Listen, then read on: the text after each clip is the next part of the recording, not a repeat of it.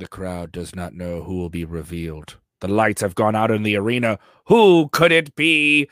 On this exciting, thrilling episode of Sportskeeda Wrestling's in-depth wrestling talk show, the lights are on. It's the InSide Kradle this whole time. We never saw it coming. We go in deep. We get ridiculous. It's the InSide Kradle here from Sportskeeda Wrestling. That is Rick Ucchino in the great state of Ohio. It's for lovers and for wrestling fans. I'm Kev Kellum here in Chicago, Illinois, the greatest wrestling city in the world. And we are going to get into a whole bunch of different stuff.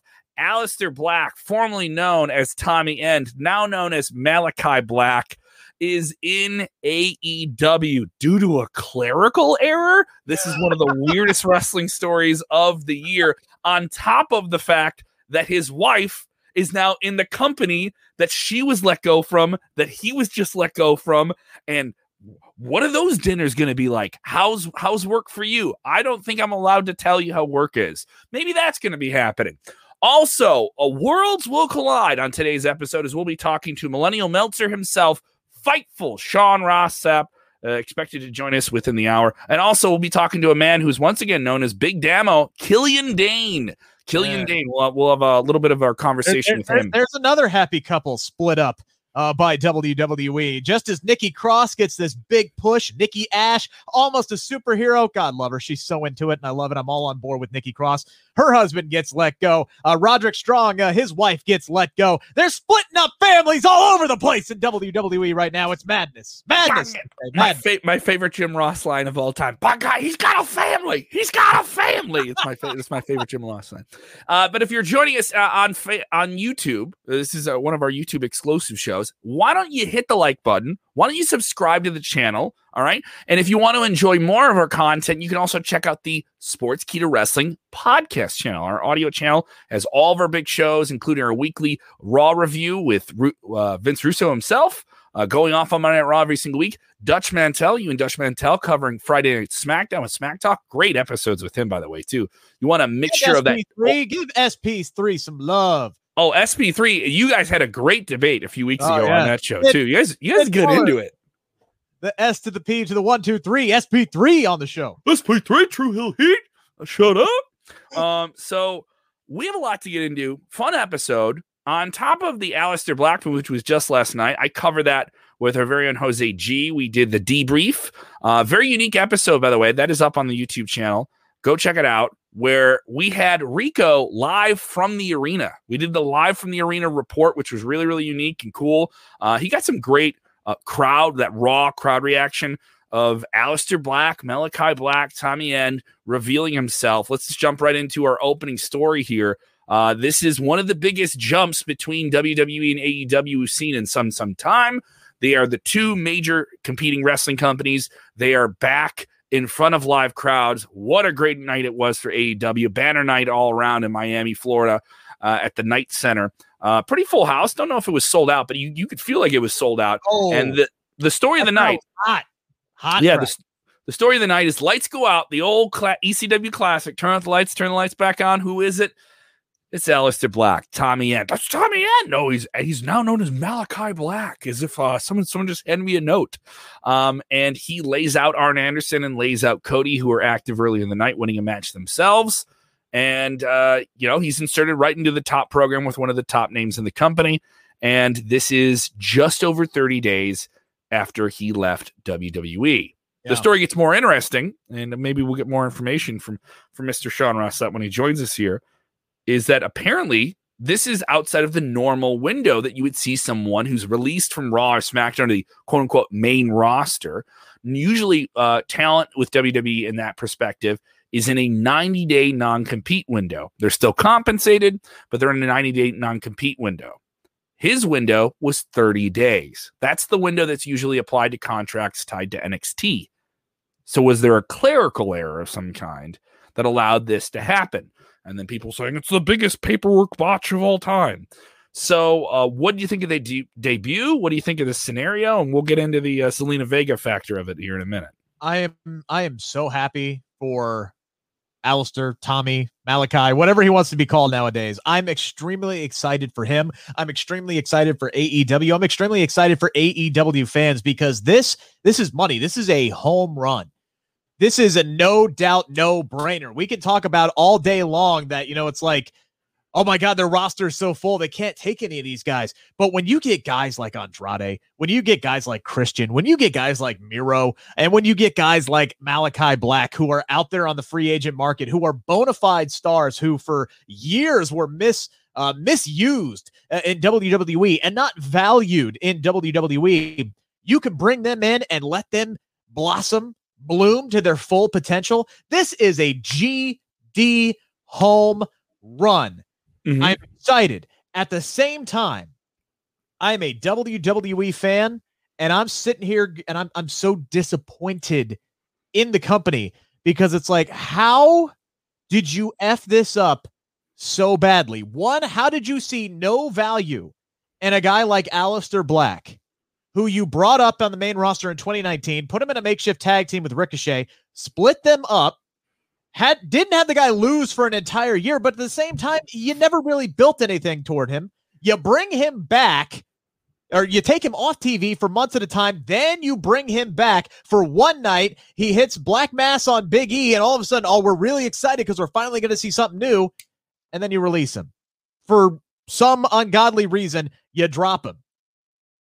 I don't know how or why they didn't see value in Aleister Black. And this is a number of guys like this. The same guys that I brought up, Miro and Andrade, bona fide stars that if used correctly can make you money that the fans are invested in. They immediately go over to AEW and they make an impact. When they could have been making that same impact for WWE if they would just let these people be themselves and utilize them properly. And it is something that we've seen all too often with these guys that get built up in NXT. They build that following, they bring them up to the main roster, and then they flounder because WWE just handcuffs them down to the floor. Mm-hmm. And I don't get why they do that. And then the clerical error to not move his non-compete up to 90 days. They may have let it go. We don't know that. We don't know about the clerical error. That's what PW Insider's reporting. Okay, so this is a clerical error. Yeah, okay, that they brought I want to be sure of that. Yeah, so at least that's what that's what PW Insider are reporting, that they just did not, when they brought him up in 2019, they didn't extend out his non-compete. They just forgot to do it.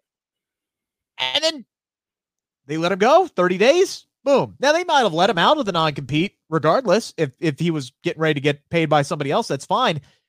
But to just not see the value in him and just say, screw it, let him go. This is, I mark my words, this is going to be one of those things that WWE regrets for years to come. Years. Sure. And if he wants to go back to WWE at some point, whew, that's going to be an interesting conversation, And it's always a possibility. It's always a possibility. And he was, he's not one of these guys. He didn't go the Jon Moxley route. He was very, very grateful, in all of his Twitch comments about WWE.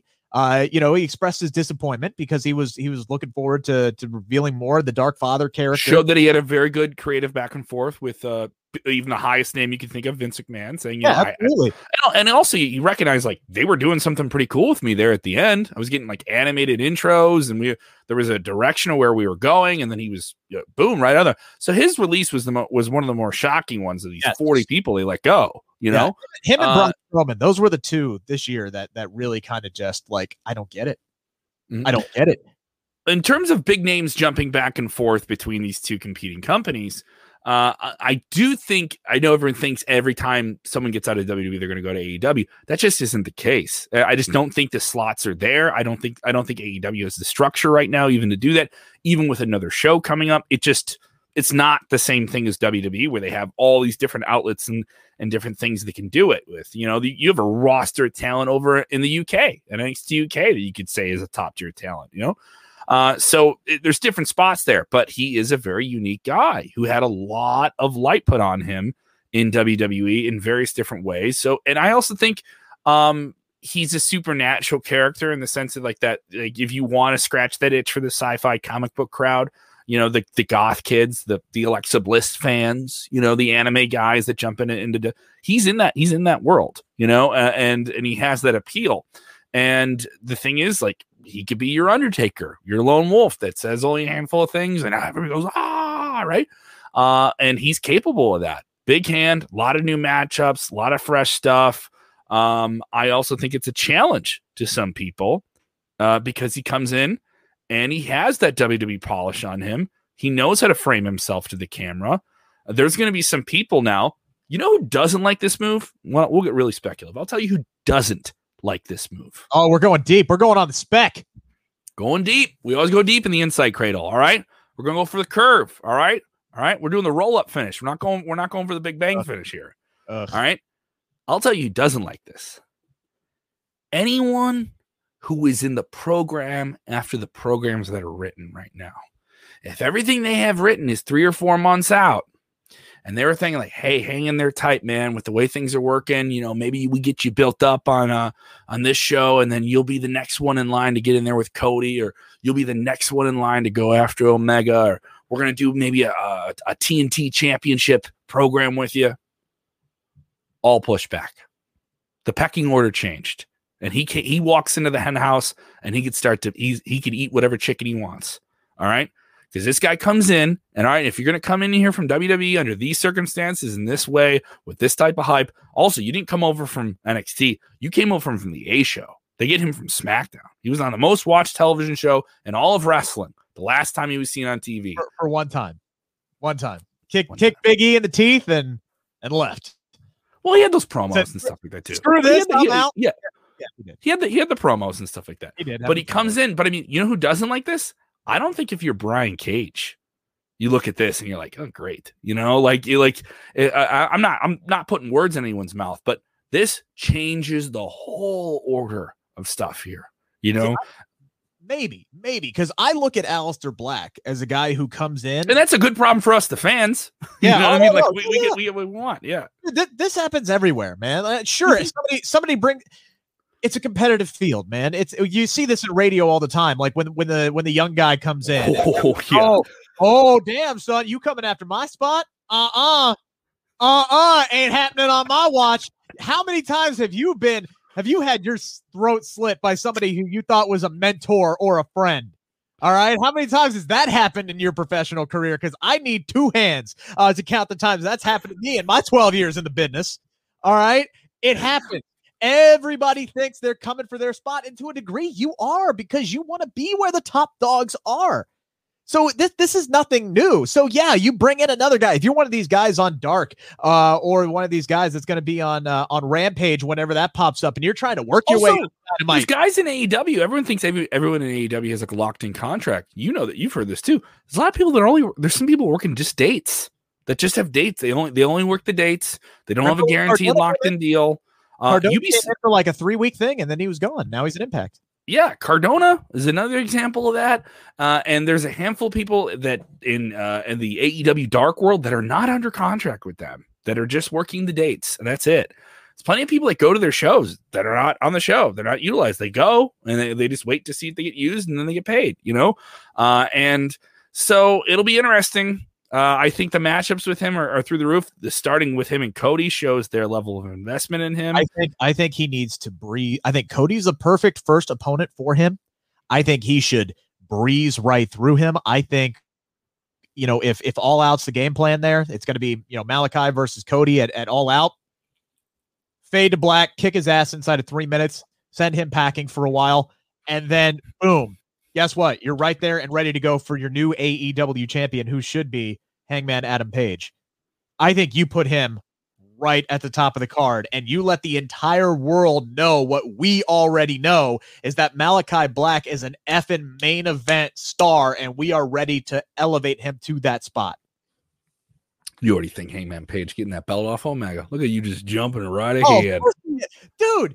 Because what Kenny said is right. He's beaten everybody. Like, unless you're not going to move Miro up to that spot yet, because you're not going to do heel versus heel. I just don't think that would work. But yeah, I mean, yeah, I think it's the logical progression. I think Hangman's ready. I think Hangman is ready, and I think the entire AEW universe, if that's what they're called, is ready to see Hangman. Dude, did you hear that pop last night? Did you hear that pop? Go watch the video. Rico, shout out to Rico Glorioso, who's with us on the debrief, part of the team. He was at the show, sent us the clip of the Raw reaction. Over 27,000 people watched that, just the Raw, what it was like in the crowd. We'll be dropping some more footage of that on our video channels. Just cool stuff from the crowd that we caught. And let's talk about this factor. 1 second. One second. I'm going to be doing the same thing, by the way, in 2 weeks. In 2 weeks, when I am live in Cleveland for most of SmackDown. We'll get to that in a few minutes. Yeah, we'll get to the SmackDown. You're mad about it, but I'm not, because I'm not going to be there. We'll talk about this this very odd thing that's going to happen with the upcoming WWE broadcast of SmackDown in 2 weeks. Something that WWE has never done with SmackDown. A very, very unique thing that is coming up here in just a second. But let's talk about what just happened this past week on SmackDown, and that is the surprising, shocking, coming out of nowhere return of Zelina Vega. Now, she lost a match that she was just thrown into on her date, or her reintroduction here to Liv Morgan. Roll-up finish. I wouldn't call it the cleanest, lay-down victory. But you were quite angry about this. But Zelina Vega is back in WWE in a big, big way. You were like, why did they have her lose right away? You liked it. Hell no, that wasn't me. Okay. Are you getting me confused with the internet crowd? No, okay, I'm sorry. I get exactly what they're doing.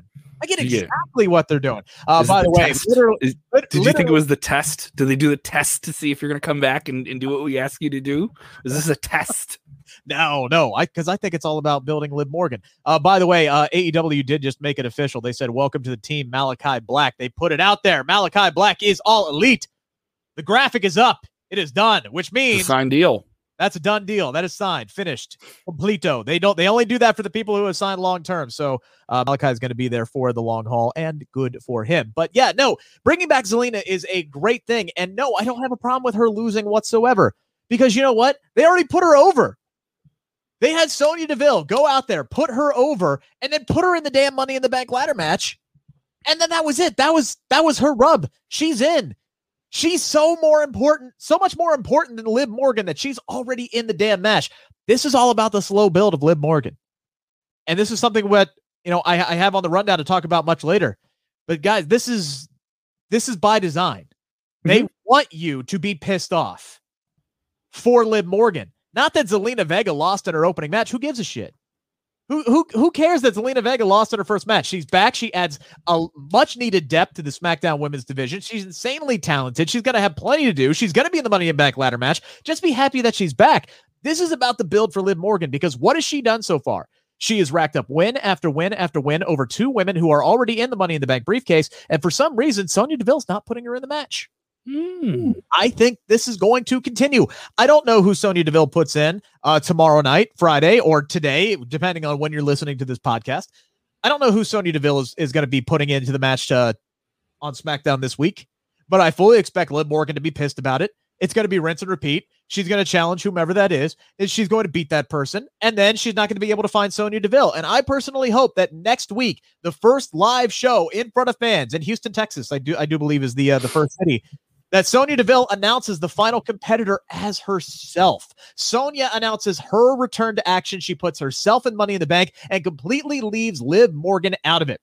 And then Morgan comes down to the ring. She's all pissed off. You got a hot crowd who's behind Liv Morgan. And then she beats the holy hell out of Sonya Deville. And you know what you've just done? You have successfully built a babyface with crowd sympathy, who is hot for, who is ready to see her extend. You know what you're doing? You're recreating the Becky Lynch. Not as organic as Becky Lynch was, but you're recreating it. It's all about the build for Liv Morgan right now. I hope they follow through with it. If I'm booking, that's the direction I'm going. Liv Morgan can then cost Sonya Deville the Money in the Bank ladder match at the pay-per-view 2 days later, and then those two can have a program for God knows how long, because damn it, Kevin, they are peacocks. You gotta let them fly. Let these women just do what you do. You need a strong women's feud that isn't surrounding a championship, and those are two people who can do it. Last year, I had both of them pegged as my up-and-coming superstars for the year. Should have won world championships by the end of last year. Different circumstances didn't allow that to happen, but the talent is still there. They're even better now. Push them. Let's go. Push both ladies. I agree. I think this year's Money in the Bank is going to have a lot of fun surprises on it, in a way that are like, I wouldn't say fun surprises, but just like understated things that are being built. And Liv Morgan is one of those things. I also think she has a really understated following online. There are people that are really, really behind her in a very unique way. And I'm rooting for her to have something coming out of Money in the Bank. And Money in the Bank itself is a way bigger show this year because it is that first big, let's get WWE back in front of a real big crowd, arena momentum. The fact that Vega is back, who is a heat getter, I think is smart. I think the reintroduction of Vega is good. And you can go off on Vega. She said she wanted to have people unionize, and that's why WWE let her go. And she wanted to do things with her own third-party apps. That's a whole other discussion. She's back in the fold with WWE. She is one of the best talkers in the business. And we've never even seen the ceiling of what she can do in WWE in terms of being an in-ring competitor. So the thing I think that made it interesting here is she was reintroduced as a superstar, not a manager, which is what a majority of what she's been doing in WWE. So they brought her back in the fold, and she's now an active competitor. It's very interesting. And she's a heel.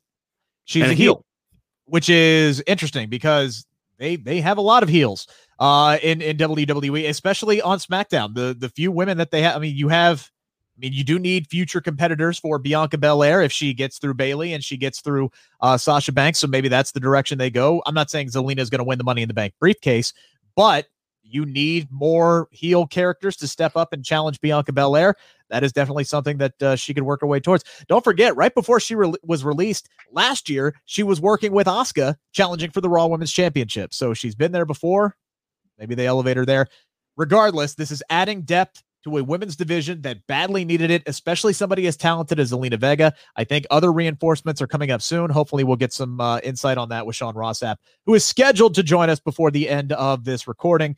Card subject to Sapp. Yeah, card subject to him. Maybe he ducks me. He just might duck me like he's been ducking me in the ring for weeks now. Just saying. Well, he's been ducking me. I have an issue. I have a personal family issue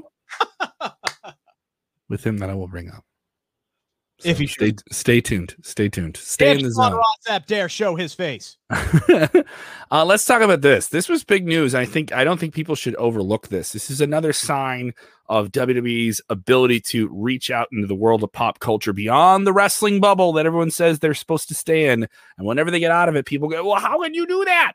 You're mad because it seems like they're going to be getting out of the general Cleveland, Ohio area. Because coming up in 2 weeks, SmackDown, the A show of wrestling, as I mentioned, the most watched show in professional wrestling right now, is going to be broadcasting from Cleveland, Ohio, but it's going to be a split broadcast from Miami, Florida, where AEW was last night. Now, the big thing in Miami is not going to be just another arena filled with wrestling fans. No, it's going to be a festival grounds filled with one of the biggest music festivals going on in the country, the Rolling Loud Hip Hop Festival. A lot of big names on it. A lot of hip songs, a lot of big personalities, and WWE is going to send some superstars down there and have matches at the festival while also doing stuff in Cleveland. So it's going to be like a split card difference here. Now, this is a lot. WWE, the last time they tried something like this in terms of doing two different things on the same night and broadcasting it was the 25th anniversary of Monday at Raw with mixed results. When they ran the Manhattan Center, which was the spiritual home of Monday at Raw when it started, and they also ran the Barclays Center. There was some stuff that worked. There was some stuff that didn't work with it. And so a lot of people who were at one of the venues were ticked off because there wasn't really a whole lot. It was the Manhattan Center. They got some matches between stuff, but really what they got is a DX reunion. The Bullet Club guys got to do the 2 Sweet with them, and they did a handful of short matches. And but they got Taker's promo. That's pretty much. And they got Undertaker's promo. I know the Miz did something as well, where they got him from one arena to the other, which was interesting. So they tried stuff, but it didn't maybe hit. This is different, though. I think this is a powerful play by WWE because if you're at the music festival and you're just it's a lounge, you're coming for the big name headlining acts, which I would say by that standard of time are not going to go on until 10:30, 9:30 their time. So maybe you don't want to see the semi-main act at a music festival. You don't want to see the 7 to 8, 9 o'clock acts. You've seen some acts in the day when it's hot and it's cool. You want to chill down for a bit. I'm going to go over to the wrestling tent. The tent, it's a big giant tent. It's a big pop culture event. It's a lot of people being cool. What's cool? Hip hop music is cool. Let's do something very cool with our branding of our A show on network television and put it at one of the biggest music festivals in the world. And some of you may think like this is such a weird thing for WWE. They've done this quietly with NXT over in Europe. They did it with the NXT Loud partnership with different rock bands. This is a different one to go into the hip hop world. WWE does always want to develop unique palettes of their audience. I do think to go into that world and say we want to go and be relatable to a young African-American audience because we have African-American stars that we're really proud of that we've developed. This is the right time to do it. And I think if that's what you're going for, this is an interesting play by WWE and a huge one by that. This is something they've done with NXT at a smaller scale in Europe, but I think they can do something really, really powerful here, especially if they're going to, put the right names in that situation. Wonderful idea. It's fantastic. I love it. I love the idea. Wait, what? Dude, no, I get it. I 100% get it, especially when you're having problems maintaining your audience. You want to bring fresh eyes to the product. So you want to, you do this to create new fans. Even if you only have 20, 50, 100 people come back. Guess what? That's 20, 50, 100 people. Or lapsed fans, or get people that haven't watched in a long time to check it out. Yes. Yeah, get people to come back to hop on board. I have no problem with this. Now, Kevin, you would know better than me here because I do have one small issue with this. This is a festival that has multiple dates, right? Yes. Like it's going to be coming back in like New York or something like that later on in the year. It's a festival that runs in several different markets. It's still a festival.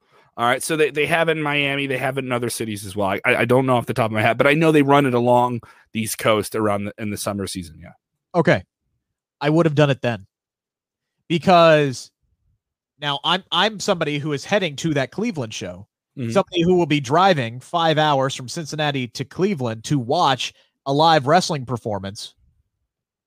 I'm a little miffed that now I'm going to be half the night watching wrestling on a TV screen that I could have. I don't know if that's the truth. Here's the thing. Here's why. If you're in Miami and you're at a music festival and you go in there for an hour and they have the wrestling stuff on a big screen and it's somebody just like cuts a promo and then 20 minutes later you get like a 10-minute match, okay, or something like that, and it's really just one match. They're gonna do maybe a handful of other things there, and you have a couple of people from NXT doing some stuff there, so you can film some stuff for NXT. You can film some stuff for your digital brand, all right? Because a lot of it's going to be social media stuff, and you do one big segment on TV. That's all it really is. I think Cleveland's still going to get. I've heard as much as 2 matches are going to be happening, in Miami, which could be even if it's a quarter of the show.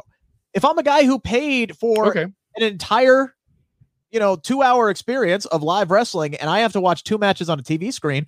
If I bought tickets, which I didn't, but if I'm somebody who did buy tickets to this Cleveland show, which was already announced ahead of time, had I known that even a quarter of the show or half of the show was going to be in another venue and I'm going to be watching it on a TV screen, I wouldn't have bought it. Maybe a match in the ring. Maybe. So you're going to be putting a match on the TV screen and a dark match in the ring at the same time? Just put a match in the ring. I don't do this.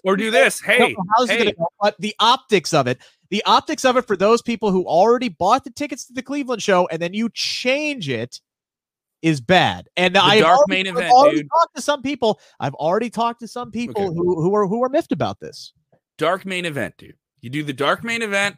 Hey, we know you're a little miffed about this, but don't worry. Coming up after SmackDown goes off the air, it's Roman Reigns versus Rey Mysterio. We're gonna do a cage match or something like that. They'll come out and be like, all right, hey, one night only. Here's Lesnar and Lashley, and go. Nobody filming on their phones, all right? Yeah, nope, stop getting your phones, and we're gonna give you the MIB neuralizer after this is over.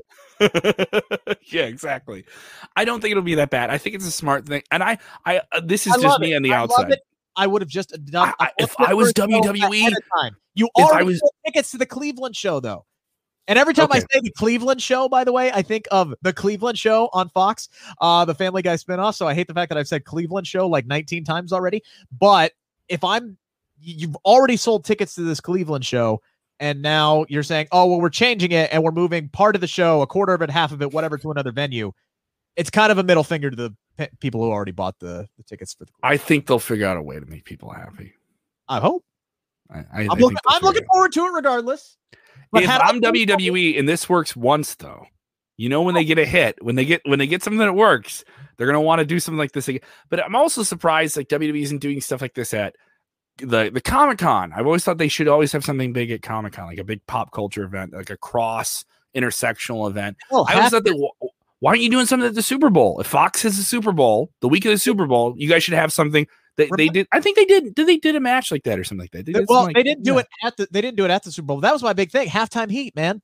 Do it at the damn game. Yeah. Oh, that'd be awesome. Do a match in the middle of the freaking football field on the 50-yard line for the Raw Women's Championship. Dude, do it in the parking lot. Build the mini arena in the parking lot outside the stadium. Do that. You know? No, that's your halftime show. No, Florida Georgia Line or Bruno Mars or whatever aging rocker they want. Screw the music. Hell in a Cell halftime show. You are doing Hell in a Cell halftime heat. You're doing an Inferno match. I don't care.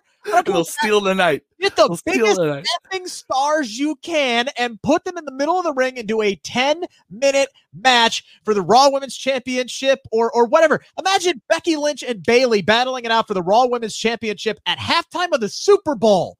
How many damn eyes are going to be on that halftime show? If I'm NBC Universal and I have Peacock, I would want a halftime heat like right away. I would want it like right away. I would want something like that right away. Steal the audience to another channel. Do it at the effing game. That's what I'd do. All right, I like it. We're pitching all the different ideas here. We still await Sean Ross Sapp to grace us with his presence. I'm going to send him a message. It's all right. If we don't have him, he owes us one in the future, maybe. I do want to make sure we don't skip anything on our rundown. We are talking to a man now known once again as Big Damo.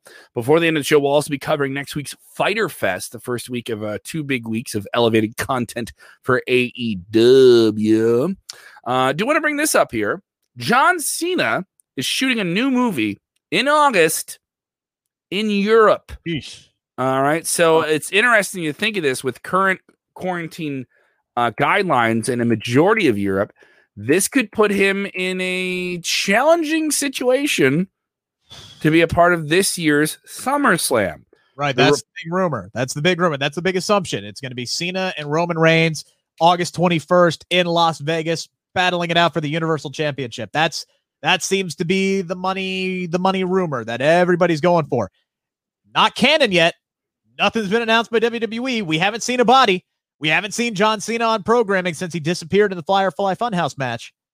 So, but this is interesting. You have a movie in Europe starring John Cena. We have seen movie schedules take The Rock out of situations with WWE before. Hey, can't do it. Film in a movie. The insurance won't let me. And that's the big thing. I'm sure you could find a way. Depending on how big Cena's part is, there's a lot of A-listers in this. So maybe he's not the star. It's an entourage type movie. So maybe his role, he's got 20 minutes of screen time or something like that. You could work around the schedule. Question is going to be, will that movie studio, will that production, will they risk an injury to John Cena that could halt filming?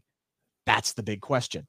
Because if you remember the last time The Rock wrestled, when he wrestled Cena and he had the abdomen injury, what was it? A hernia, and 2013. And part of his intestines came out through his abdominal wall. He was getting ready to film Hercules like 3 weeks later, and they almost had to shut down production of the entire film because of that. And that's why you haven't seen The Rock really wrestle other than 2 seconds against Eric Rowan since then. It's because he's been busy and he wants to, and he wants to. So John Cena may want to be there, but now all of a sudden, oh, hey, I'm getting this big check to be in this big movie with all these A-list actors. Plans change, pal. I'm not saying it's going to hinder him from showing up at SummerSlam, but it's another thing. It's a wrench in the works. Be concerned about. It is interesting, he has also pending commitments to do the marketing of films. Marketing some of these movies is pretty demanding, especially as the world opens up again. I saw a lot of people say, oh, we can just do it over Zoom. We can just do it over Zoom. That isn't, I could see that. But now as the world opens up, all these major movie studios are going to want to put that money down of like, hey, you sign up for a movie, you sign up for doing a media tour for it as well. And that's a part of a lot of people that work in the movie and television industry bring that up now. And there's one thing they bring up to me all the time about these wrestlers, specifically Rock and Cena and Batista when they come back. And then the insurance thing, to the point where Cena was on The Tonight Show promoting Fast 9, #1 movie in the world. He's the villain in it too, by the way. And he said point blank, yeah, I will return to WWE. I don't know when. But he even mentioned insurance on the interview. Like, he pulled back the curtain completely. I think there's a possibility of it. There's been too much talk of Reigns, Cena, for this not to happen. Maybe it doesn't happen at SummerSlam. There's a lot of smoke, and maybe they push it off until WrestleMania. So, but the question begs, who the hell is Roman Reigns fighting at SummerSlam? Who the hell is Bobby Lashley fighting at SummerSlam if Brock Lesnar's not going to be there? That's another report that came out today that it's very unlikely that Lesnar is going to be at SummerSlam. So all of a sudden now, this show that you have been planning, that you have been saying, hey, look, we're gonna pull out all the stops, we're gonna bring in the big guns. Well, now your two big guns, your two part-time challengers for your top two dominant champions aren't going to be there. Who's stepping up? Because Reigns is same problem with Kenny Omega and AEW. He's beating everybody. Big E can only wrestle one of these guys if he wins the Money in the Bank. You make it seem like it's a given that Roman Reigns, here on the now stands as we record the 8th of July. Yep. Is just walking past the Rated R Superstar come July 18th at Money in the Bank. You think he's just walking through Texas with that belt, just strolling through? Yep. I think it's that easy. Yeah. I love Edge. I do. I don't see Roman Reigns losing that championship anytime soon. Now, though, if John Cena's not available, once again, I'll say it again, plans change. Plans change.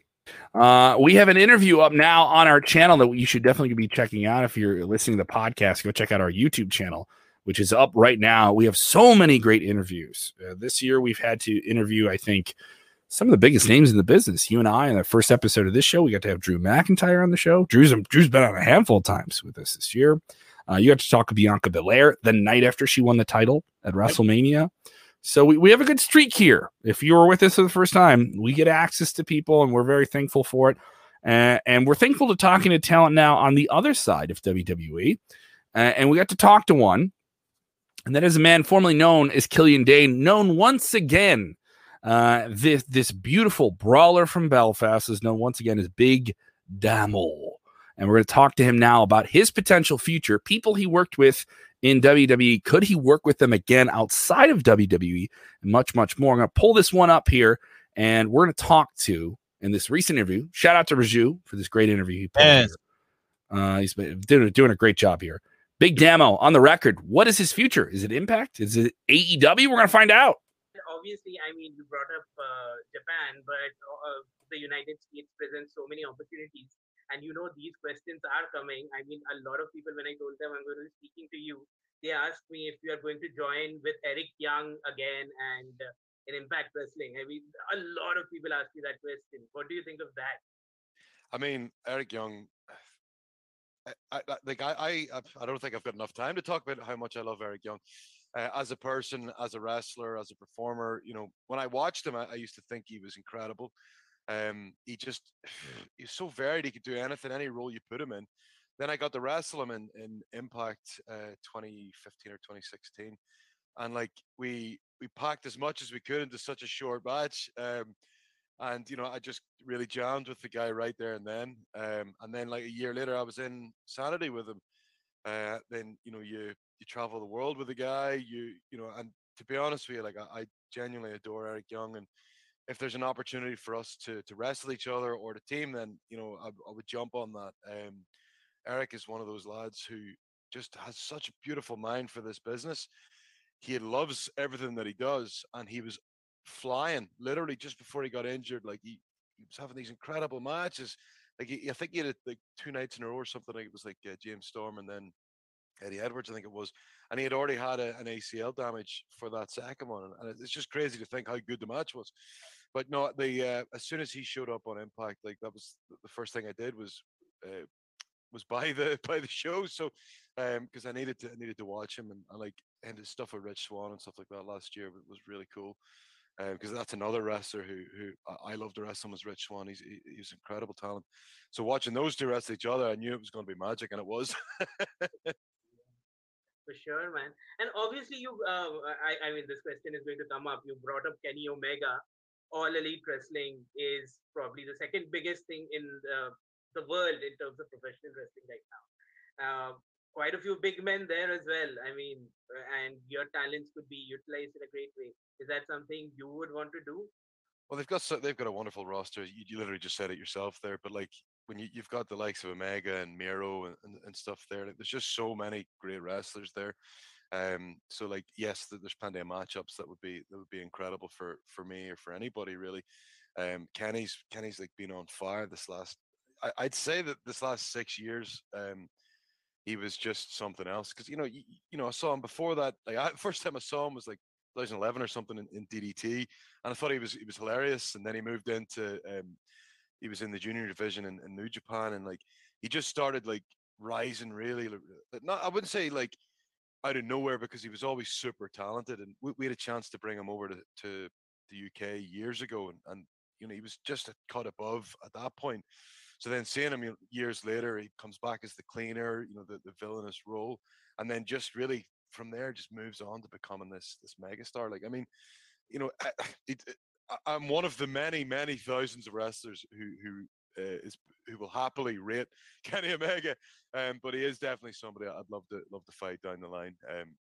And as I said, already about Miro and stuff like that. Miro is one of the guys who, I only wrestled once on a house show, and he's such a personality, such a performer.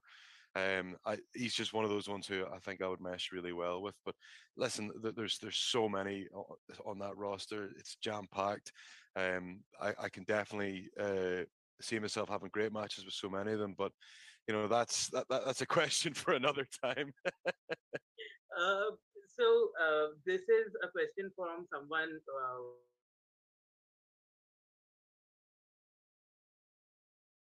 You're still on mute. You're still on mute, Kevin.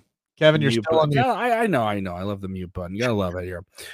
We gotta love our team there, our video team working on that, and the great Raju for covering that as well. Killing it lately, crushing it, killing it, dude. Interviewed the Singh brothers last week. You guys can check out that interview, that two-parter.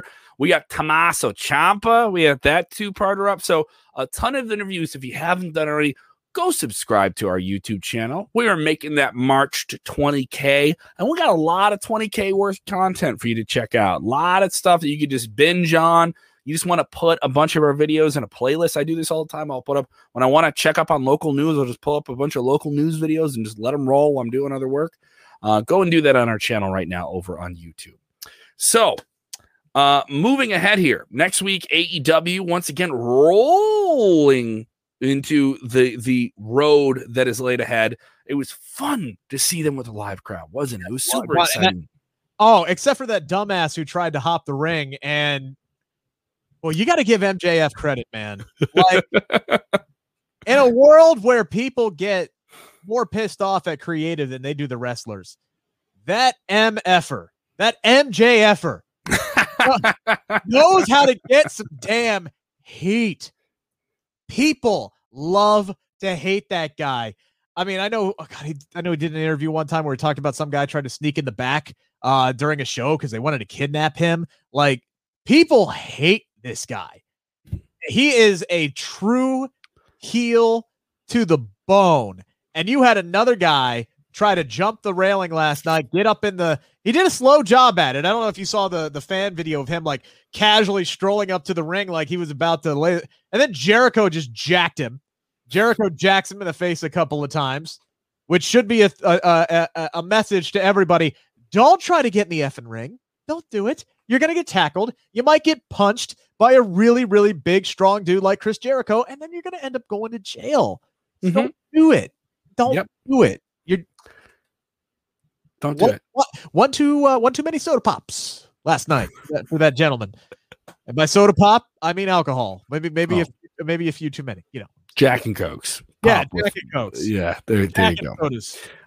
So they're presenting some big episodes here in the weeks ahead here, including it looks like we're gonna have Fyter Fest Night 1 and Night 2.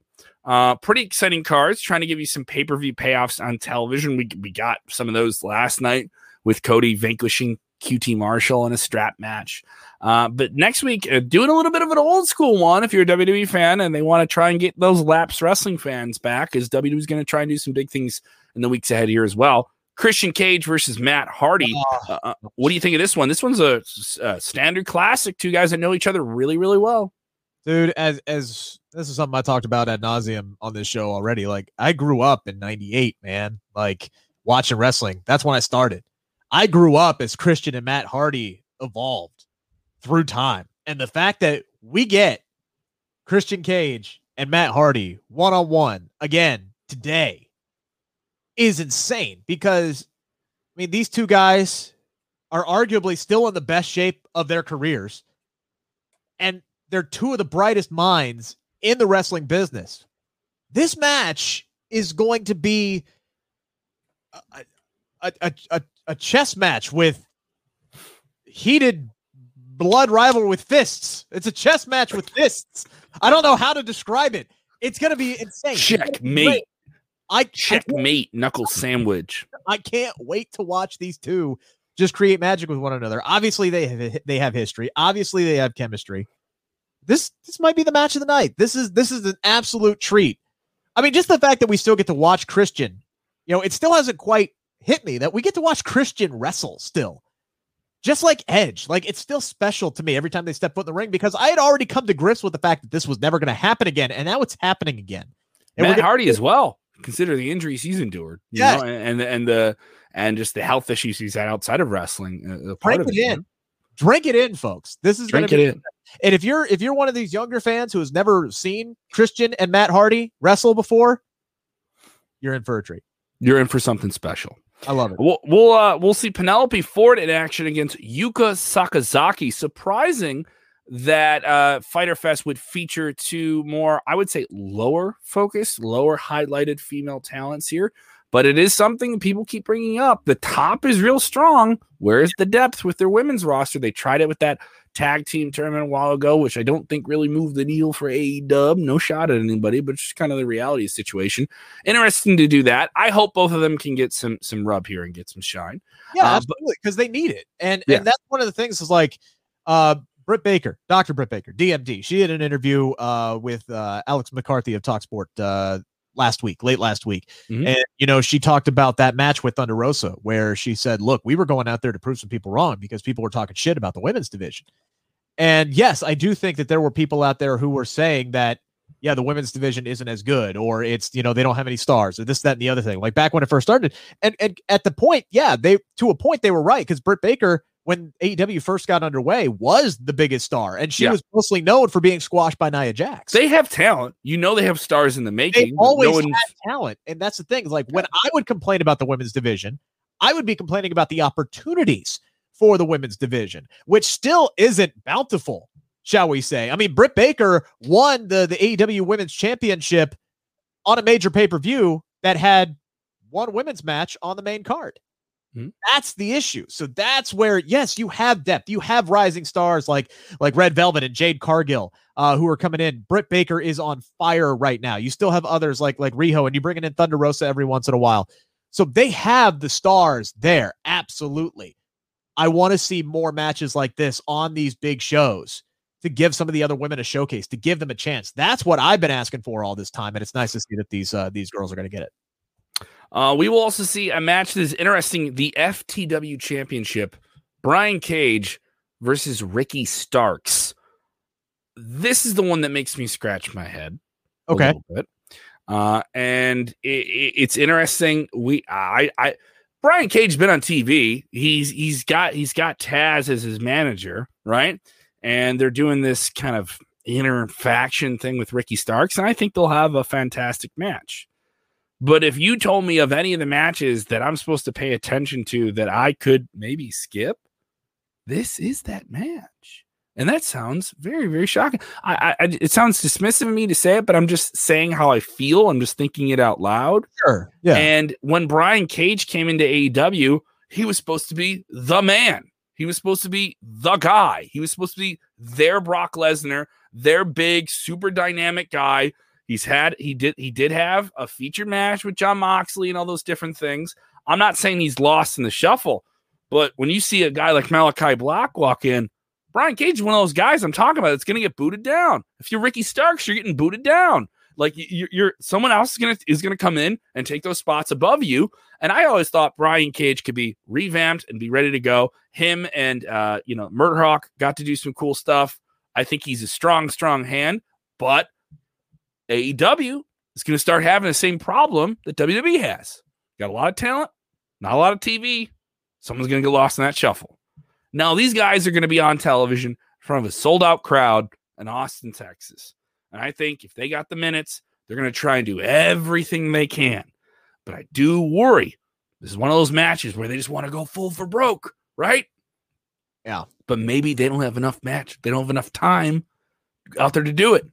So wrestle yourselves into an angle, boys, and get yourself another match. But who knows? This is one of those matches where I worry this is one that could get bit by time on a show like this that has a lot going on, because they're going to do a bunch of angles and they're going to have some surprise stuff, and we're going to have to follow with Malakai Black. There's going to be a little, like, angles and fun promos and stuff like that too. So this is one where I feel like they're going to get bit somehow. This is one of those interesting things where I'm wondering, how much do wins and losses really matter to the talent? Because you talk to different people. Yeah, I've talked to Kofi Kingston before, and he's like, "Yeah, New Day, we won all the titles, we won all the gold, we won all the accolades. We're selfish, give it to us. They're Pac-Man, they just want to eat it up."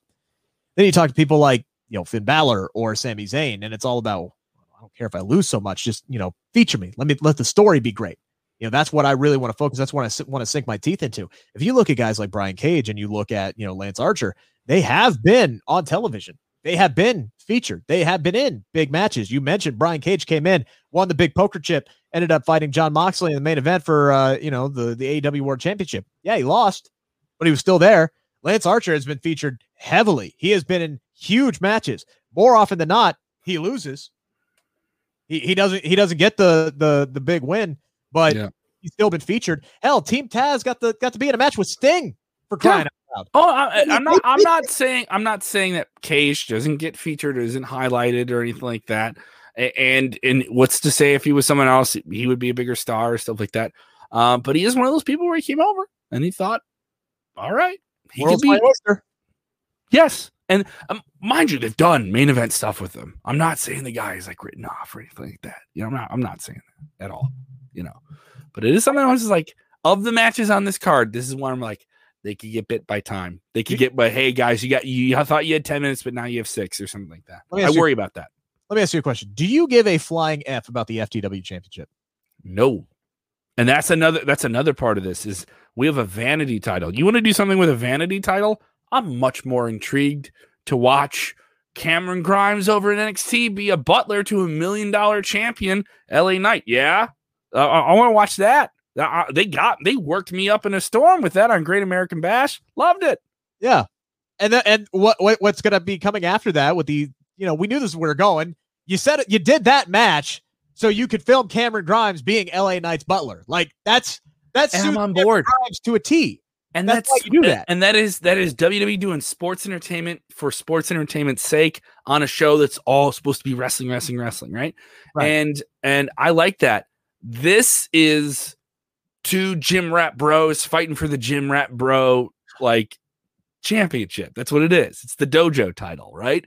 And there's something to that, but that hasn't been crafted. That place, that mindset, that aura hasn't been invigorated by it. You have this belt out there. It's an orange strap. It doesn't remind you of ECW. It doesn't play into that history and past the same way it does.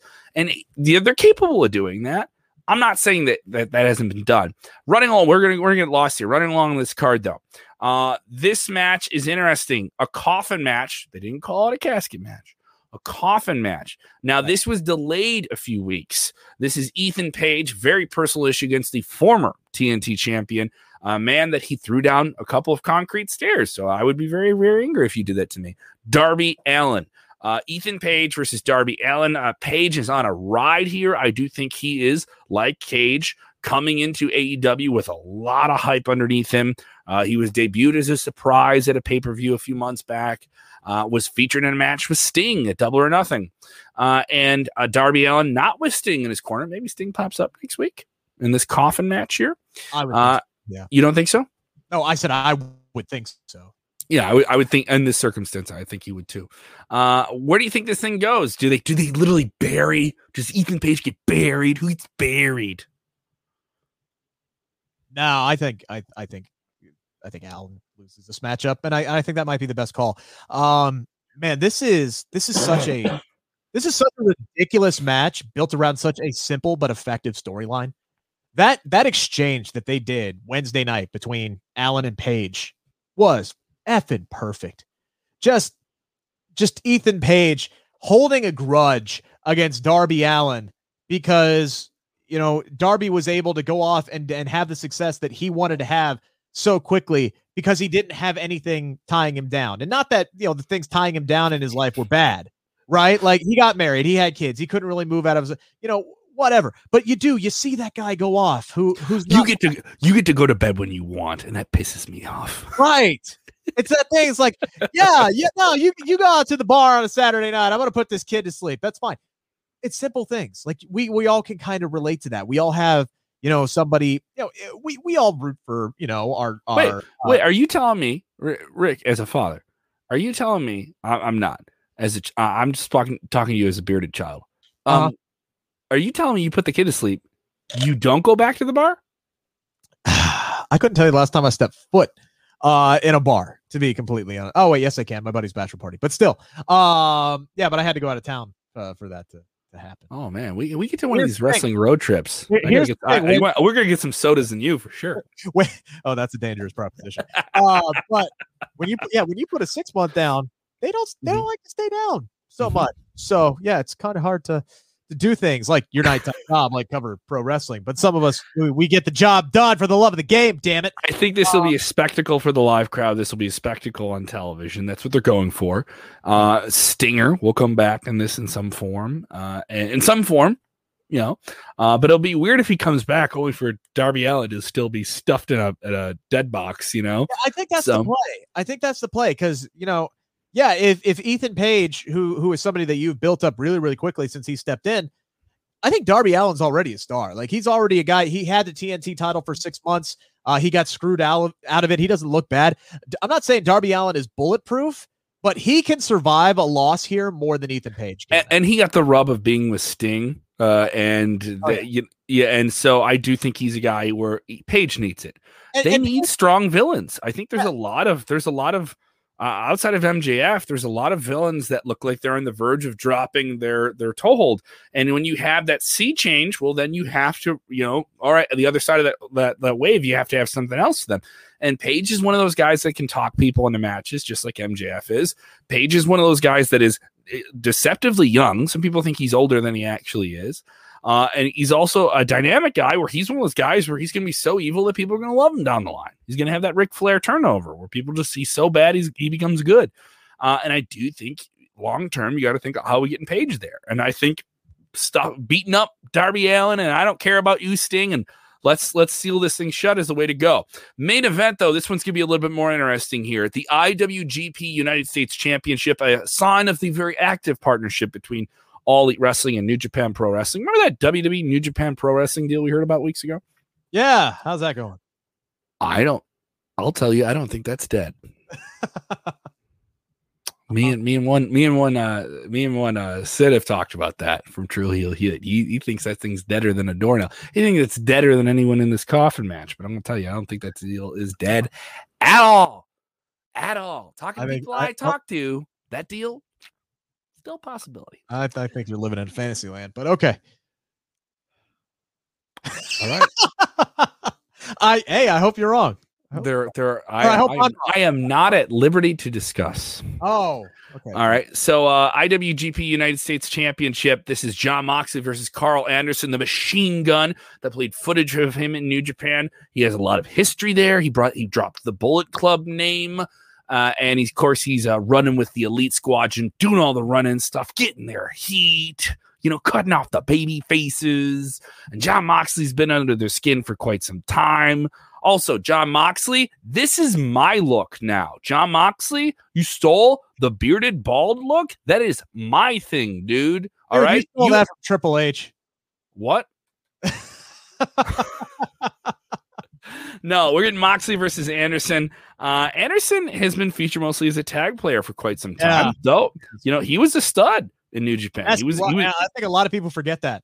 This guy was a bona fide single star in New Japan, and that's why I'm kind of pulling for him in this match. I'd love to see him get a little rub here, a little bit of respect, and walk around as that big time singles champion that he has the capability. This guy's fantastic.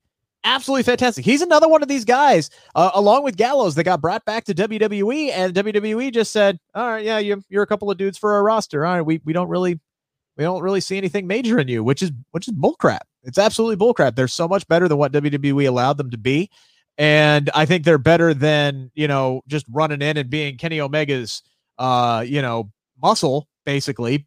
But this could be a good launching point for Carl Anderson to get back to proving just how good he is. Now, Mox is still my boy. Cincinnati. Does that mean he wins the belt, though? Does that mean they take the belt off Mox? I don't think they. I don't know. I don't think they do. I don't think they do. I don't know. I don't know if AEW has the call. This may be. I don't know. I don't know if they have the call. I mean, certainly they have to have the call if it's going to be on their television. They have to have some say in it. It's an interesting scenario because I bring this up here. It's this multiple plate spinning thing where WWE spins it with Raw and SmackDown and everything under our banner, and everything we bring is under our banner. With AEW, we have to respect the other people that we're working with, other promotions, and let their people go and bring them in. And the thing to remember is, Carl Anderson is not contracted to only wrestling. Oh, he's not. All right. He is maybe subcontracted in a way. Carl Anderson, Luke Gallows have deals with Impact Wrestling and New Japan Pro Wrestling, as far as I know. Obviously, they're getting compensated to work and perform on AEW. They wouldn't be there if they weren't. It'll be interesting here because New Japan is in a very interesting situation where they have some wrestlers stopped here in the United States with the New Japan Strong effort. Anderson and Gallows have been featured in that more recently. There's talk of getting them back to Japan as soon as they can. Japan planning on doing some big Tokyo Dome shows by the end of the summer. They just announced the G1 Climax, their summer month-long tournament thing. But then you have the Tokyo Olympics, which are going to have no fans, and that was announced today. And you still have the looming COVID issues in Asia, which are much more challenging than they are here in the United States, where the vaccination level is near 70%, or we're nearing that. Japan, not there. They're just not there. 15%. Which is surprising because their precautionary ruling were very strong in the early stages. They were doing shows, a couple thousand people when we were in the throes of the pandemic here. And we're not done yet. Be smart out there, guys. All right? Do what you got to do. So it'll be interesting if New Japan says, let's bring that belt back home. John Moxley, we get you for a handful of dates a year, but Anderson's our boy, and we want a title on one of our guys. I could see that happening here with some shenanigans at hand. Yeah, I mean, all it takes is Gallows to get involved, and then boom. I mean, they have made Moxley look incredibly strong, even in all of his defeats. It would be very easy to screw him over. It would help him. It gives him something to chase. It would. Yeah, you're right. It would give him something to chase. He could always chase the TNT championship. I think something between John Moxley and Miro would be outstanding, to be completely honest with you. And Mox might be the guy who could take the title off of Miro, so Miro could get up into the AEW title picture. That might be something that you do. But right now, Miro's just too damn perfect. It's just whatever you're doing with Miro, just keep it up. If it ain't broke, don't fix it. But yeah, I could see Carl Anderson winning this one for sure. And you could still make Moxley look strong in defeat, just like you have this entire time since he signed with AEW. It's an exciting time in wrestling overall. I'm going to say that. I know we're bitching about this and how can they let this person go and these different things. There's some exciting stuff for WWE. We got fans coming back in arenas in just a few weeks. Yeah, and a few weeks. We got 8 days. We got 8 days until SmackDown, as of this recording, until SmackDown is back in front of a live audience. The most important SmackDown in years. Oh, God, yes. I mean, AEW is already out on the road. WWE is getting ready to go out on the road. And God, I pray that, much like AEW, that show last night was spectacular.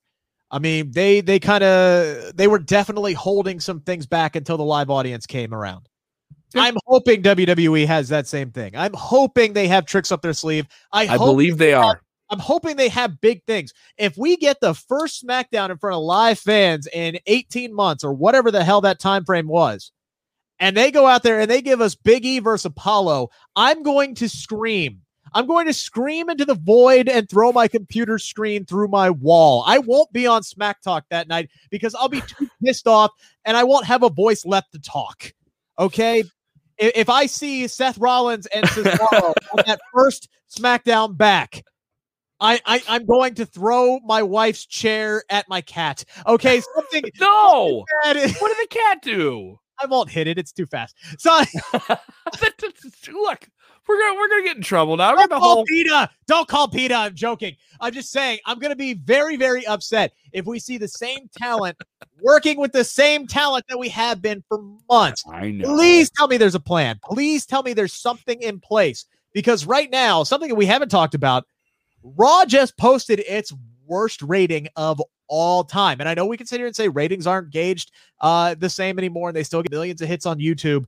It's still a problem. 1.4 million people for a Monday Night Raw is a problem. And they know they have a problem. And they got Stephanie McMahon, meeting with network executives sitting here going, well, how do we fix it? Do we need to do more Legends Nights? Do we need to do more tournaments? Do we need to bring back Cyber Tuesday and this, that, and the other thing? Yeah, those are great. But you know what'll help? Fresh new matchups with simple storytelling. I was talking about Ethan Page and Darby Allin. That was perfect last night. It was perfect. It was powerful. It was personal. It was simple. WWE doesn't have a whole lot of that. They need to adapt that model. I'm okay with Alexa Bliss being crazy and psychedelic and having some creative things mixed in there like that. Yeah. But you look at what Ethan Page and Darby Allin did on Wednesday and then go compare that to the fake crutch fight that we saw between Rhea and Charlotte, and it's like, what the hell are we even doing here?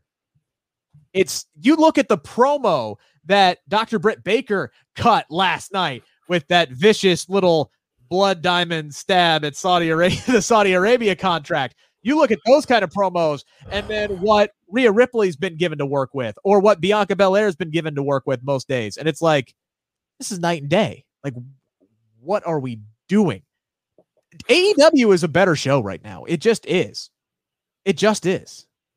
And I say that as a longtime WWE fan who can enjoy both shows and still does genuinely enjoy a lot of. You're not including NXT in that conversation, are you?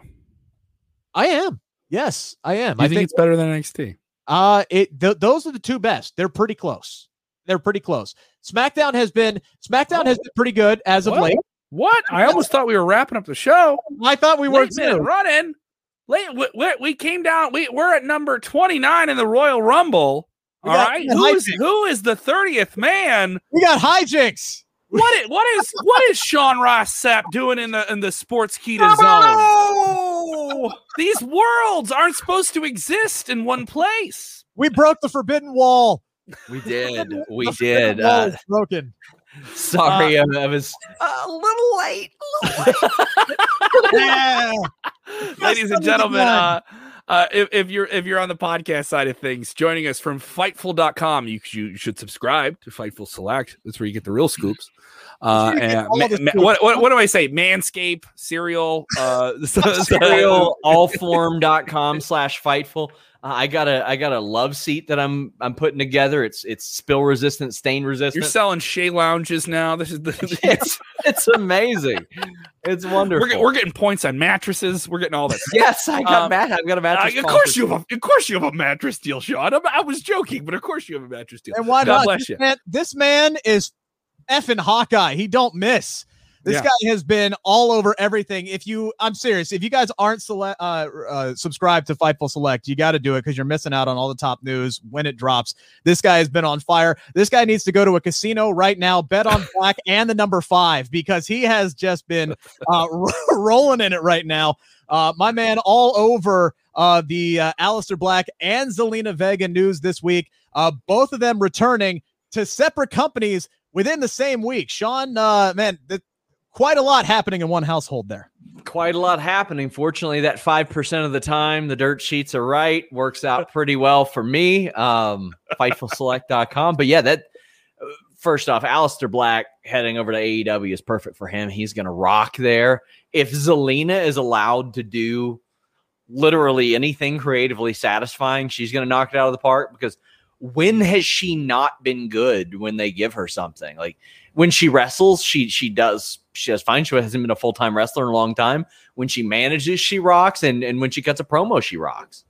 Yeah, she's a compelling character, and they need dynamic players like that who can do both of those things. And she's a full tool player. They have some people that are more of a personality, more of a wrestler. She is one of those things where you could put her on commentary if you needed to. You could have her do all these different things, and also still very young. And as that female audience grows, I've seen it more before the pandemic, before times. I was talking 2019 when we say before times. I would go to WWE shows and I was always like, there's a lot of women here. There's a lot of women here, and we got to have more of that in the ring, and we got to have more presence to that, and you're going to need more dynamic players. It's a good thing. An interesting scenario. We were wrapping up here, Sean, but it's a big time for wrestling. It feels like the reboot is already in full force. We saw it last night with AEW. We're looking forward here with what WWE is doing. A very critical weekend for them coming up here July 16th with this SmackDown on Fox 2 days before.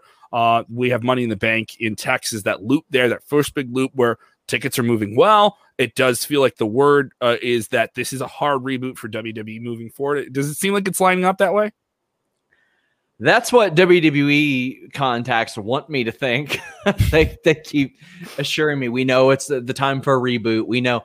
And I was like, yeah, but you guys have told me this after every WrestleMania, and every time there's a shakeup, and every time there's a draft, and every time you go to a new network or something like that. I've been told this so many times that it's hard for me to give them the benefit of the doubt. Now we'll see. I hope that it's wrong, but it's like, fool me 29 times, shame on me. I'm not going to fall for that. I don't believe they care enough about the continuity of their product to make a categorical difference.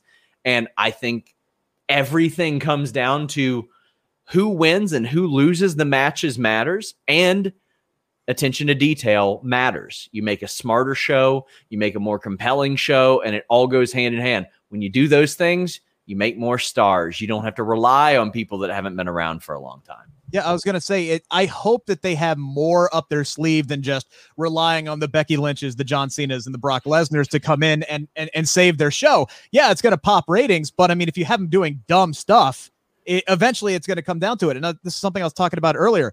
The exchange between Darby Allin and Ethan Page last night on AEW was perfect. It was personal. It was passionate. It was simple storytelling. And that goes a long way. That is not WWE's forte. You got Stephanie McMahon going to meetings with TV execs talking about how can we make the show better? We had to do Cyber Sunday, and we got to bring back the King of the Ring, and we got to do all these special things. Yeah, those will help. But you know what? A long sustained product where you're actually building up people, that's it's the answer. I don't know how WWE doesn't see that. WrestleMania was like good in spite of their booking. And there are a lot of people that say, oh, well, look, they did fine without having satisfying stories. That's because they can put a video package together and it's always going to be good. And people that are just tuning in will be like, oh, well, this must have been a good feud. Almost none of them were.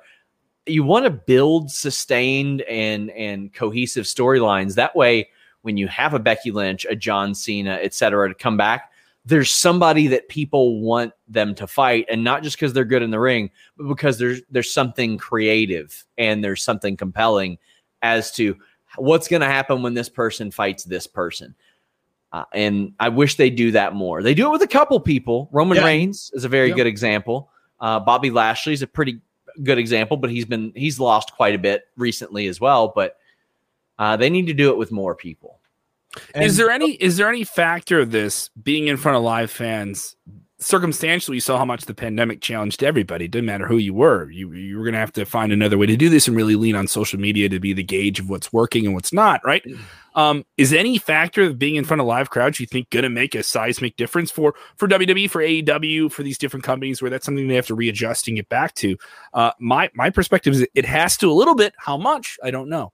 Yes, lots. I mean, for months I've been like, Cody isn't Captain America. He's Homelander. Well, then he goes to Miami and he gets cheered heavily. So it's like, what the hell do I know?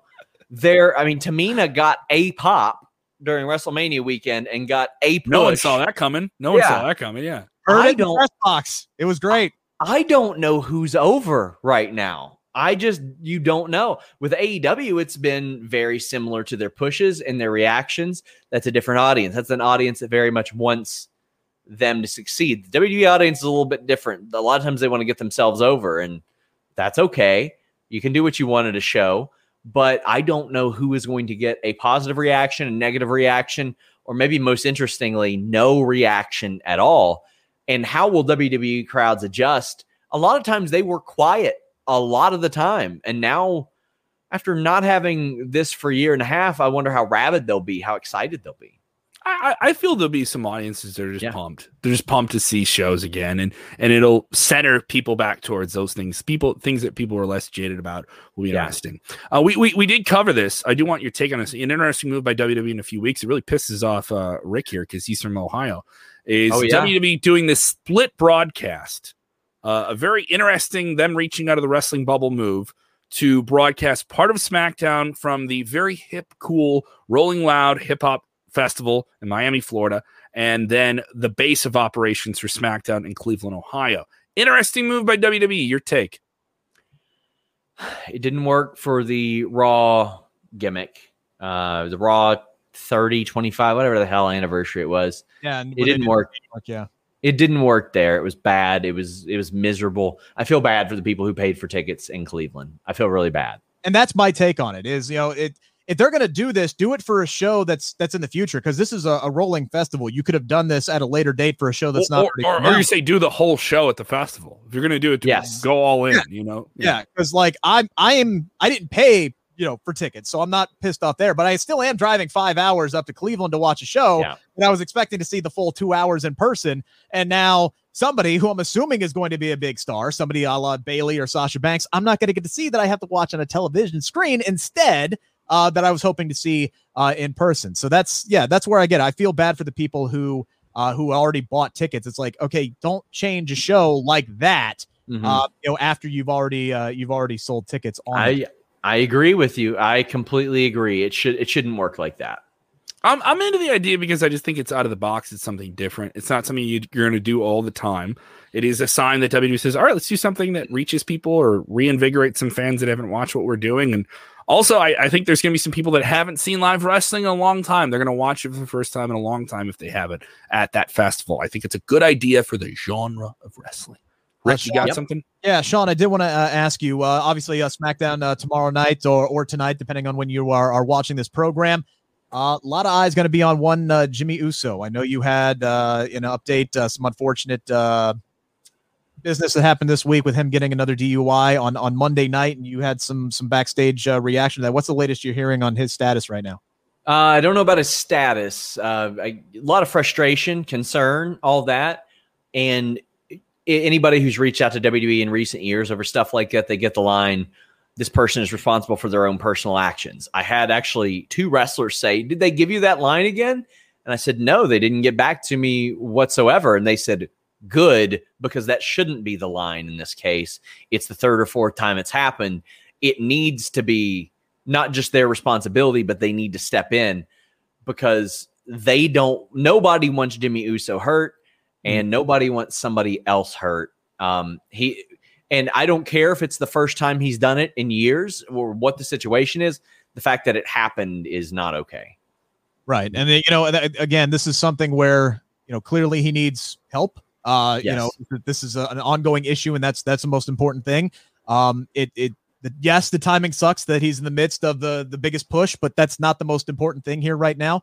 It'd be very easy for him to take some time off and remove him. He just got his ass kicked by Edge last week, so it'd be very easy to write him off television. It's a very, very unfortunate thing. One thing I did wanted to ask you about real quick, Sean, with the whole Aleister Black timing, going back to that real quick.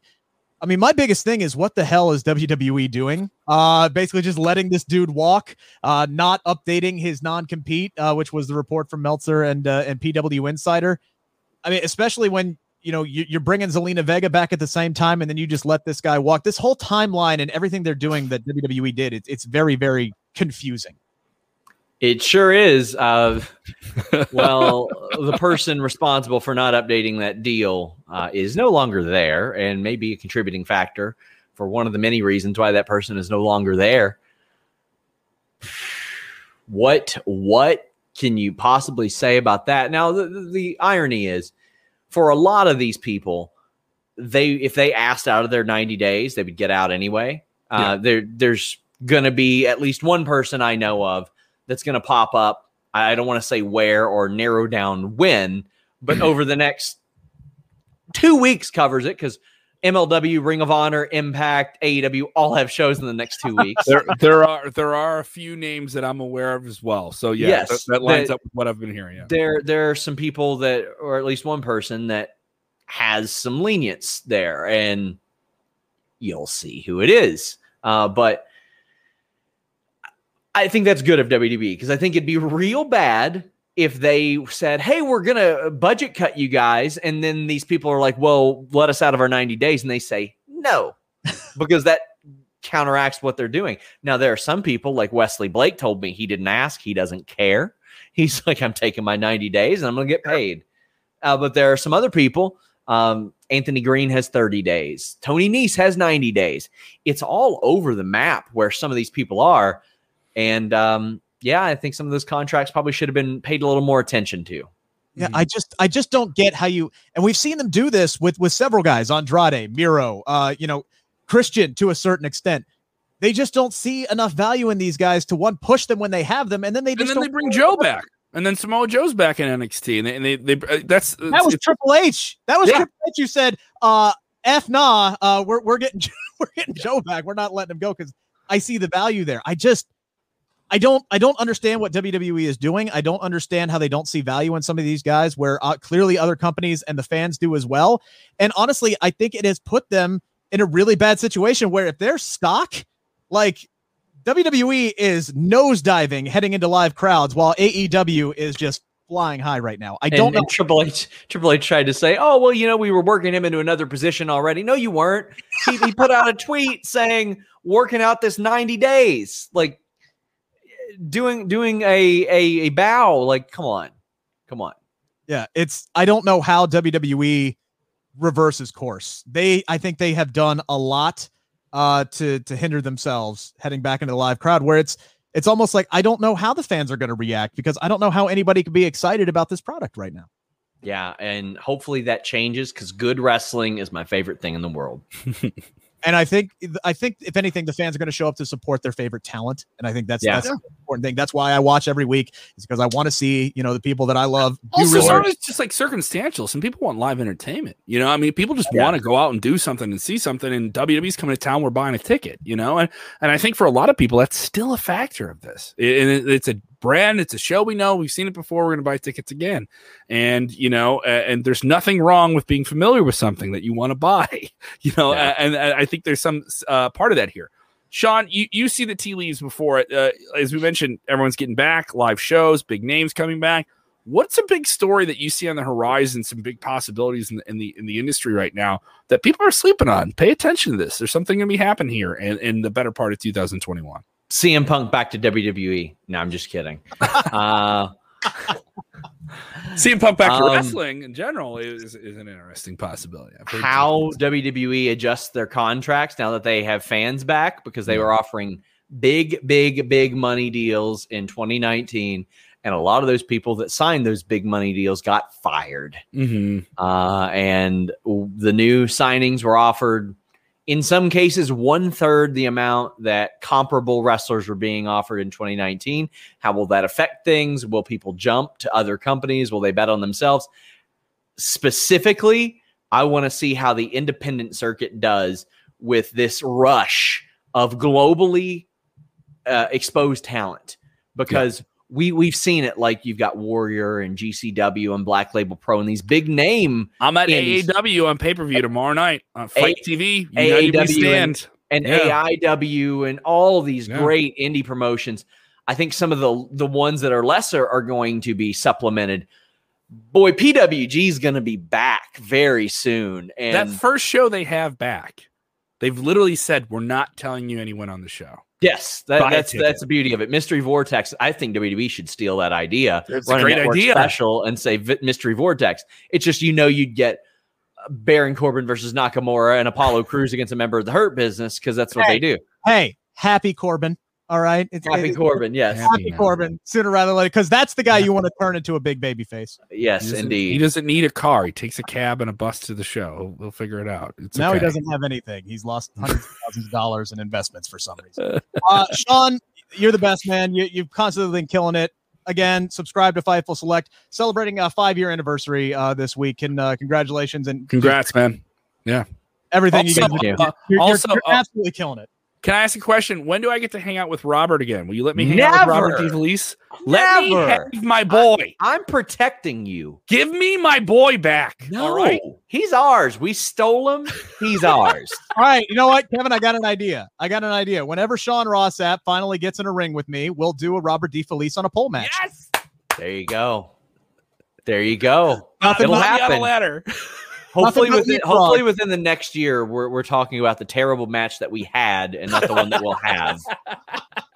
Leapfrogs all day long. We're just going to do leapfrogs. Everybody looks at the Parker video. Wow, he can do a leapfrog. And I'm like, yeah, he played football. He's an athlete. Adam Pac-Man Jones literally did a leapfrog in TNA when they wouldn't let him touch anybody because it would void his NFL contract. It ain't that impressive.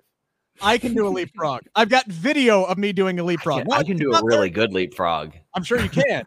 You probably could also jump. You know who can also do leapfrogs? People in kindergarten can do leapfrogs. Yes. So apparently, the only person on the planet who can't do a leapfrog is Louis Dangor because he was one of those guys who was just through the roof. We're talking some shop now. We're getting real into the shop right now.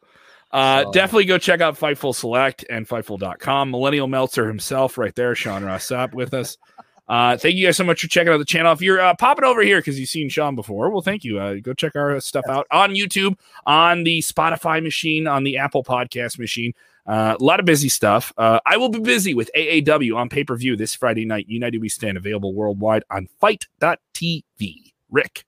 Yes, tomorrow night, myself, SP3, Dutch Mantel, Smack Talk, 10:05. And I think we're competing with Sean, who has a post SmackDown as well. So worlds collide tomorrow night. But you can check out. Yeah, indeed. I got an interview with Buddy Murphy dropping very soon. His first. That's why he was so late. Interview. He was big timing us. He was big timing the hell out of us talking to Buddy Murphy. Like that's more important than the InSide Kradle. For like an hour and a half, we talked too. I know. You told me what time you were talking, and I'm like, it's 3:30. You know, he's still going. Well, he said to me, I got a couple hours free. I said, oh, do you? Can't wait to see all of that. I'm sure that'll come out in multiple sections. Sean, you're the absolute best. Thank you, sir. And again, we appreciate everybody. We'll be back next week, Thursday night, 8:00, the Inside Kradle here on the Sportskeeda Wrestling YouTube, Twitter, and Facebook. Everybody have a wonderful, wonderful weekend. The last SmackDown of the Thunderdome tomorrow night. Thank God. See you guys.